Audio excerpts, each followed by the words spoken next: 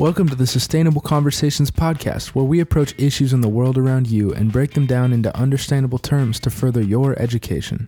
As a mid-sized financial planning firm in Vancouver, Washington, we take our experience with clients and put it to the microphone in order to further people's education of the world of finance and economics. Whether that is the stock market, interest rates, portfolios, or even investor behavior, we aim to simplify these issues just for you. Thank you so much for tuning in with Sustainable Conversations. We'll make sure you learn something today. Hello everybody, we're back with Sustainable Conversations, and today, August 11th, we'll be talking about interest rates in the mortgage sphere. We have a couple of special guests today, Taylor Vilhauer and Abe Lodwick, and we'll be going over just all the aspects of how these interest rates are affecting clients, whether you're dealing with mortgages or specifically financial planning, as we do here at Sustainable Wealth Management. In the beginning part of the podcast, we'll be talking mainly with Abe about how the mortgage loan market works in general, since some of our listeners probably are unfamiliar with this area of business. We'll also be talking with Taylor about how he deals with mortgages in counseling his clients. And stay tuned to the end part of the podcast where Abe and Taylor both respectively talk about how they've counseled their clients through these tough times with interest rates, whether that be mortgages or also just all areas of financial planning. It should be very informational, and we thank you again for listening.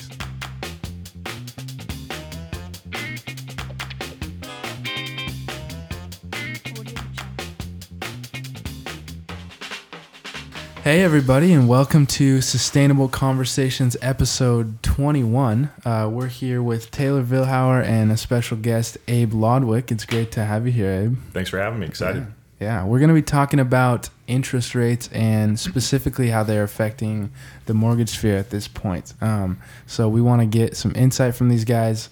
I'm not the professional, they are, so we're going to let them say what they have to say. It's going to be great. So thank you guys for listening.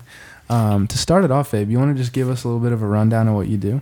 Yeah, so I'm a residential home loan originator. There's a lot of different ways to say that, but basically I help people get qualified to purchase a home. I work with a lot of first-time home buyers or repeat buyers who might be selling and then buying.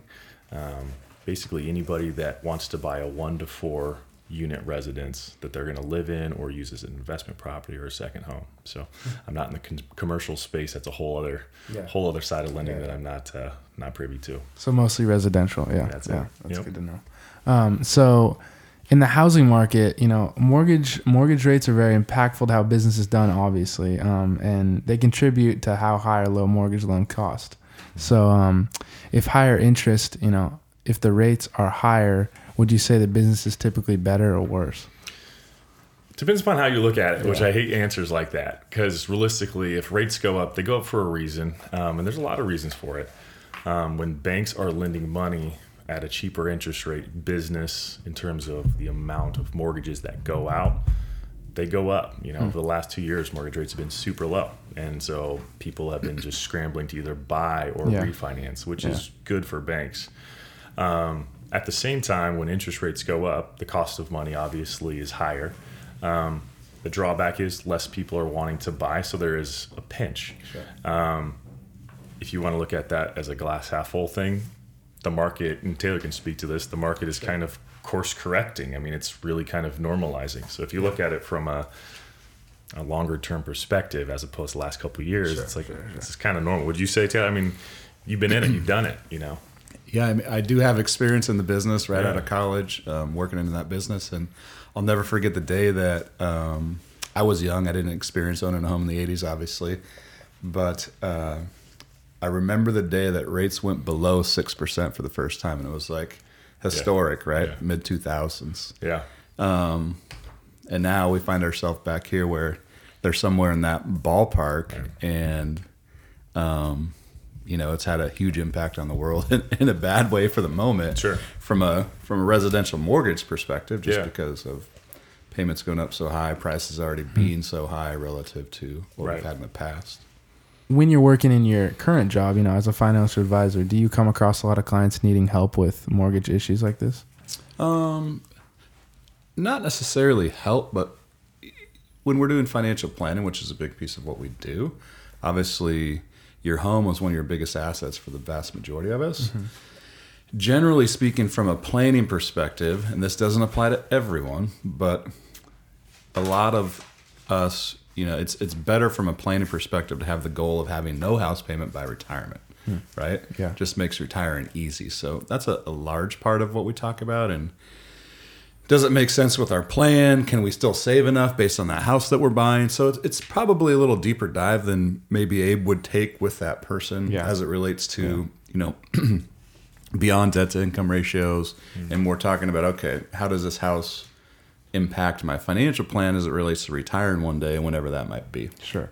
So you play maybe a little bit different role in it than Abe would, obviously.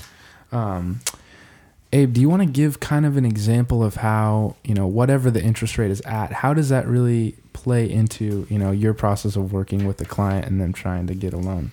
Yeah. So, like I said, I work with a lot of first timers, a lot of people that are kind of in that 25 to 35-year-old range, other people as well too. But, a lot of those folks, they've gotten so used to interest rates being low over the last couple of years. Again, they think that's kind of the normal. So when you talk about a 5.5-6% interest rate, they immediately kind of just get alerted, right? Everyone can go onto Google and they do their own research, and there's a lot of just all kinds of information out there that can just lead you down a crazy rabbit hole. So having that kind of understanding coming into a conversation is huge.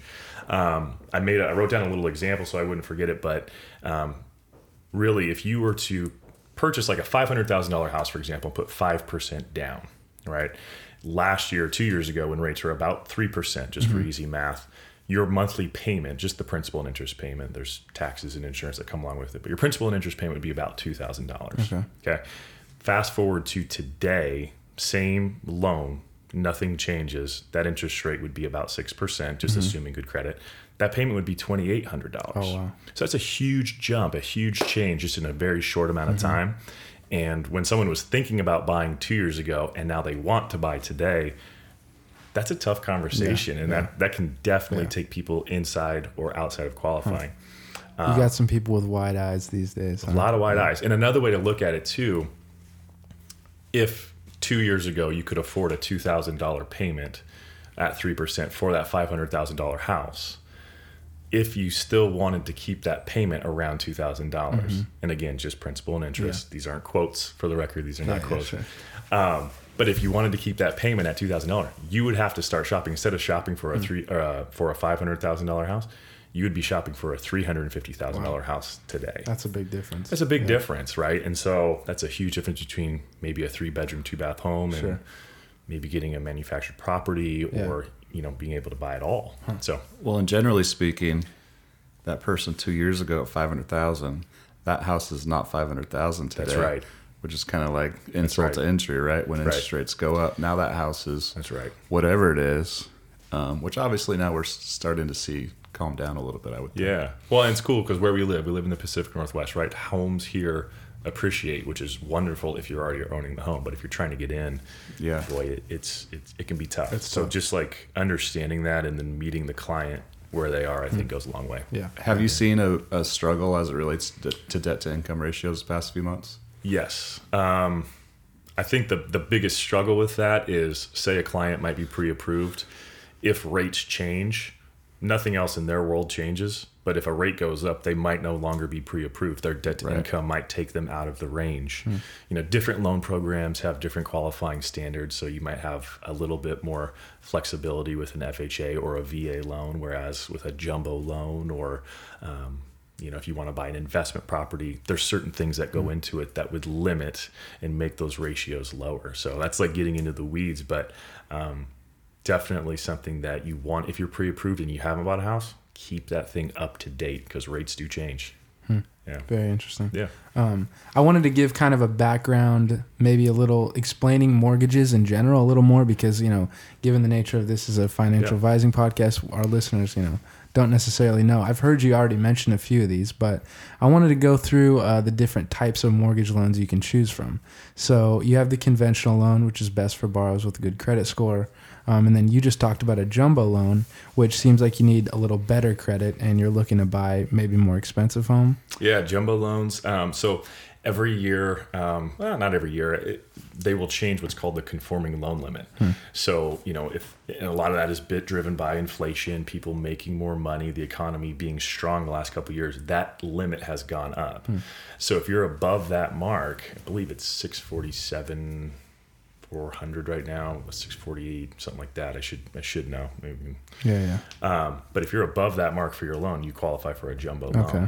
And once you do that, there's going to be tighter, qualifying ratios for that. You might need to have reserves, which is just essentially more holdings, more assets in the bank, whether it's retirement income or retirement accounts or just more savings or stocks to be able to just show that if you lost your source of income, could you still make that mortgage payment? Gotcha. Better credit scores, more money down. So they're harder to qualify for. Sure. But as homes get more and more expensive, that's definitely something that people have to look at. Huh. Interesting. It'd be pretty hard to sell homes and qualify people if that jumbo limit didn't go up, right? Right. Yeah, exactly. I'm completely drawing a blank. I should know. This is probably something that we should edit in for the listeners so they don't think I'm a complete fool. We'll get the exact number. Well, and that number has changed dramatically even the past 10 or 15 years as home prices have gone up, which is good for the average consumer. Right. No, that's it helps a lot of people, and there's ways that you can get into doing a first and second loan. You can go into, like up in King County, they're a high cost area. So that conforming loan limit is actually higher. Okay. Right. So it's just more and more expensive. So it's $891, $250 up in King County. It's $647, $200 in Clark County. Gotcha. And that's because people up there make more money. Cost of living's higher. Average price of homes. Average price of homes, exactly. So a $800,000 home in King County could still be a regular conventional loan, whereas here it would probably cross into, based on how much you put down, probably cross into jumbo. Yeah. But I would also, it seems like I would guess that number might be going up around here as well. Do you think in the last few years? Because it's increased significantly. Just in the last couple of years. It was at 510,000, I think, 2 years ago, 2 or 3 years ago. So it's gone up significantly very quickly. Yeah. Just because, this area is, blossoming. There's a lot of building, a lot of more expensive homes. Yeah. So there's also government insured loans, fixed rate mortgages, and adjustable rate mortgages. Are any of these like more of your specialty? You work with these anymore? Any of them on this list? That's a great question. I think the loan program picks the borrower. Okay. A lot of that's based on credit profile, based on how much money they have available to put down, what their needs are. Some people, if they're trying to buy an investment property, well, you can't use an FHA loan to buy an investment property. An FHA loan is for an owner-occupied residence. So you'd have to qualify for a conventional loan. Gotcha. FHA loans, VA loans, USDA loans tend to help maybe lower credit borrowers qualify for the loan. So like to qualify for an FHA loan, credit score needs to be 580. Gotcha. For a conventional loan, depending on the lender, it could be 620, 640, 680, just changes from lender to lender. But because those are government loans, that means that they're government-backed security. So they essentially will often carry lower interest rates because they are fully guaranteed loans. Sure. Because loans ultimately come down to what kind of risk they are. Good to know. Yeah. So as I was doing some more research on what the current situation is looking at, I was browsing Investopedia.com, and there was an interesting bullet point that said if the economy grows fast enough, rising mortgage rates will not have as great an effect on property value and housing prices as long as salaries and wages correspondingly grow as well. So do you feel like this is an accurate description of the situation? Is there anything you want to say on that? I think it's a true statement, but I don't think it's necessarily, in my opinion, accurate because if you look at income in the 70s compared to the average cost of a home then and income now compared to the average cost of a home, there's a great disparity. So I hopped on the census.gov and pulled some numbers, and according to the New York Times, the average interest rate in 1970 was 8.5%. Okay. So take that with a grain of salt. It's coming from the New York Times. But it does kind of give a little bit of a perspective if rates are at, say, 6 or 5.875 today. It's kind of like, oh, okay, like we're in the same ballpark. But in 1970, according to Census.gov, the average income was $10,000. The average home price was $28,000. These are averages, right? They sound like crazy, but adjusted for inflation, that would be a $76,000 income today. Okay. and a $192,000 home price. That's the biggie. That's the biggie, right? Okay, and so that income is about 35% of that home cost right there. Gotcha. Today, as of 2020, the average salary or household income was $67,000, and the average home price was $381,000. So that disparity, that's about 17% of your income is about 17% of the home cost. So you can see how home prices have steadily gone up, and salaries, if you look at inflation, depending upon which metrics you want to use, they haven't necessarily grown at the same pace. Okay. So I think that's why a lot of first-time buyers of our generation are having a tough time buying homes, and there's a lot of frustration because of that. Yeah. Buying a home is a huge investment. And, Taylor alluded to this earlier, but it does show that if you can get in, it shows why real estate is such a wonderful investment vehicle to diversify your money. And it's why a lot of people do that in addition to other ways as well. Yeah. So if I'm understanding you correctly, it seems as if, in the 70s, you have an average salary.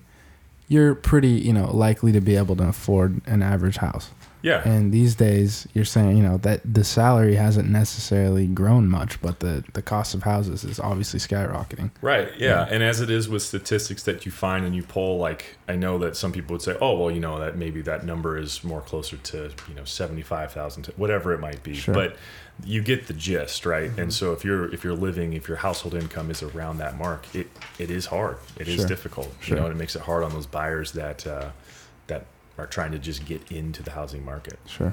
Yeah.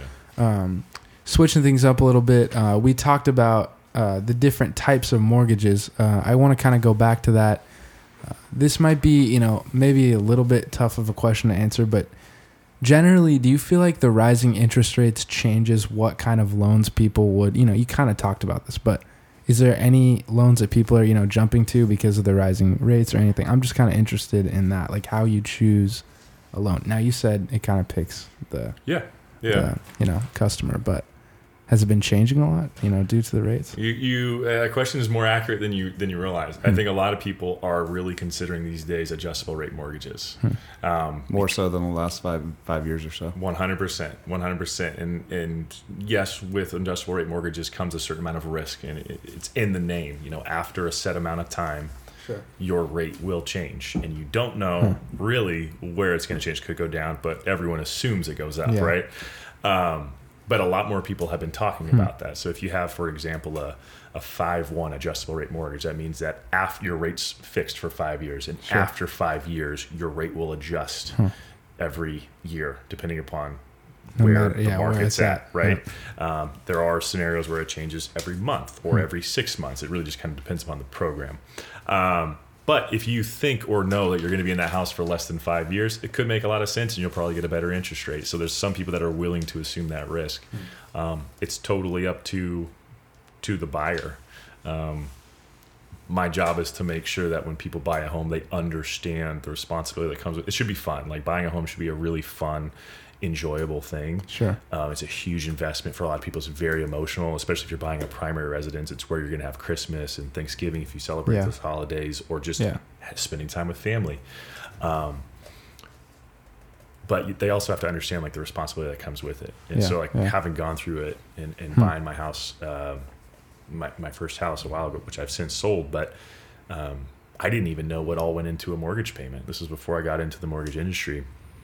My lender didn't explain, all the aspects of a full mortgage payment, and I was mortgage poor. And so it's not fun to help somebody buy a house if they have nothing left over. Sometimes that's what it takes, if they really want to get a house, I'm here to help them, because if I don't help them, they're just going to go somewhere else. But also explaining and really teaching and coaching goes a long way, I think. Sure. Yeah. That's interesting. Did you see, I know that in my experience the past few years, I've noticed a lot more folks utilizing a 15-year mortgage because rates were so low. They're like, hey, they're so low, the payment's so low, or lower than it would be, obviously, in the climate we're in now, that it's almost an opportunity to, where maybe they couldn't afford a 15-year before, to do that and paid off quicker. Yeah. So that's probably gone by the wayside the past few months. They're tough. They're definitely harder to qualify for. I know I think Dave Ramsey's a huge advocate for the 15-year. Yeah. And if they can't qualify for that, I'll always tell them, hey, if you can qualify for a 30-year mortgage, you can double your payment and just essentially make 2 payments every single month. It effectively becomes a 15-year. A lot of people ask about biweekly payments. I just say, hey, just make 1 extra payment a year. You'll shorten significantly your total loan term just by making 13 payments in a year as opposed to 12. So, but yeah, to your point, I think those were a lot more common in the last couple of years. Harder to qualify for now, but definitely a great option if you can. For sure. Kind of moving to a little bit of a less, wordy subject. I just wanted to ask, how do you guys coach your clients through, kind of murky waters right now? Things are getting tough, I'd say, or they have been tough, in the past almost, couple of years, but lately, past 6 months, I'd say, at least as I've been around here, I've seen a lot of clients, having harder times, and it sounds like kind of a similar thing might be happening in the mortgage industry. So I'd like both of you guys to kind of answer, what's your best advice when you're counseling clients through things like this? I want to hear Taylor's response first. Sure. Okay. Yeah, let's hear it. Well, that's pretty easy actually for us, because with what we do, well, first off, we're talking about residential mortgages for the most part today, but rising interest rates don't just affect, right? Yeah, the home we're purchasing, even So though for most of us, right, it's the biggest purchase. It's the one we might be most familiar with. Right. But there's, bonds, for instance, which has a lot to do with what we do in managing investment portfolios. And we've talked about that before as well. Shout out to the podcast. I listened to Todd Pizarchik's bond piece as well. That was a good one. As well as Linda's on mutual funds. So both very informative. I listened to both of them yesterday. They're great. Well, the interesting piece right now, so obviously we're managing investments, right? Earmarked for retirement for the most part. Diversification, it all goes back to diversification, how important that is. Right now, it's interesting because we have turbulence in the financial markets, but also rise in interest rates, which affects the bond portion of a portfolio, which typically levels out that bumpy ride. So it's kind of a double-edged sword right now.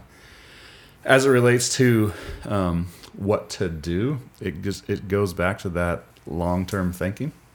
I think that the next couple of years, potentially, obviously, are going to be a bit more turbulent, but rising interest rates for everything isn't necessarily bad in the long run, if we can get through that turbulence.